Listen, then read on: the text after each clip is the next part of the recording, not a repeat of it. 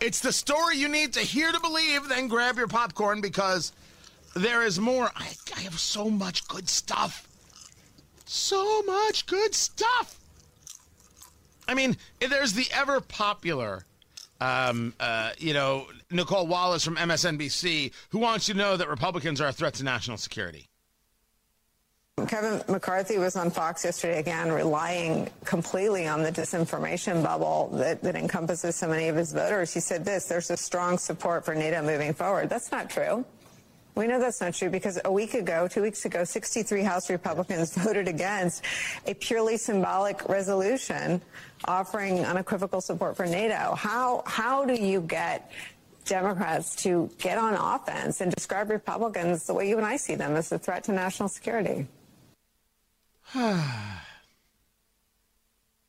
Look, if you want to live your life in these kinds of nonsensical platitudes to an audience that is ever shrinking, you're more than welcome to, Nicole Wallace. But please don't think for a second it is a replacement for intellect.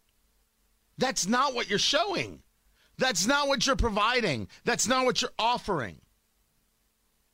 You're like Joy Reid, but with more internalized guilt. It is just hate upon hate upon hate. That's what you offer, with nothing really behind it. I would argue that a threat to national security is not putting enough money towards national security, not building up a Navy, not engaged more in how we deal with cyber defense. And I want to find ways to do that. I think that the people who say defund the police are a threat to our national security. If you told me, hey, we need to find a way to engage some better policing tactics and skills, okay. We said okay from the beginning. Defunding the police is a nonsense maneuver. Who's more of a threat to national security based on those bits of criteria, which one could argue are the criteria? But it must be difficult. Or actually not difficult. If you engage it in that way, you won't be on MSNBC. We get it, Nicole. That seems to be more of the conversation than you bringing anything intellectual to the table. Speaking of not bringing intellectual things to the table, Joe Biden. Now, this video of Joe Biden during the Easter celebration has gotten a lot of people freaked. They were celebrating Easter there it was on the South Lawn, and Biden doesn't look okay. Biden doesn't look okay. That's my take. And, they look back to, he gave a speech, and, he's shaking hands in the air with no one there. It's very strange.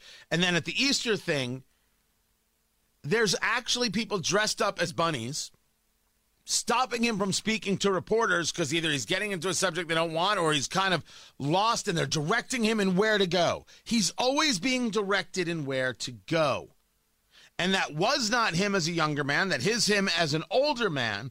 And you can argue has something to do with his mind. This was Jill Biden sitting next to Joe Biden while they're reading something. Maybe you can hear it. Okay, just stay. She's telling me just sit, don't move. She's a teacher. I'm the teacher, She's a teacher. They finished with something, and Jill Biden said to her husband, okay, just stay. Just stay. You need to hear it again? I'll play it for you again. Okay, just stay. Is she reminding him? Is she comforting him? Is she directing him because he didn't know what to do next? I think you could argue there are times where husbands and wives will say, no, we're stay right here. And then, okay. Or, hey, we got to go down these steps. Right? That could happen, especially in the public eye. What does that sound like to you? Okay, just stay. He constantly talks about how his staff tells him what to do. His wife tells him what to do. Wife's teacher, got to do it. It doesn't come across like that. It comes across as crutch for a man who has an issue. That's how it comes across. I can't diagnose him. I give no diagnoses.